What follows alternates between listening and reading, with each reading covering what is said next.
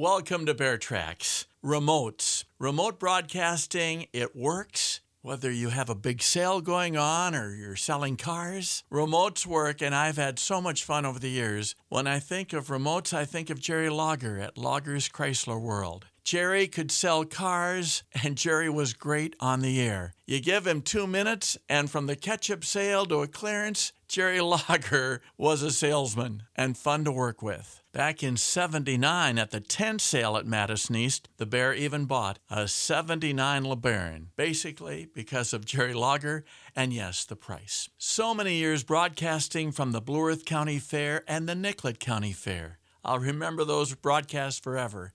And the Bethany Golf Classic with all the coaches. And when the Bear learned about going out of business furniture sales, Faubert's Furniture in Madison Lake. Do you remember? Is that back in the 90s? That going out of business sale I thought lasted for years. And that's Bear Tracks.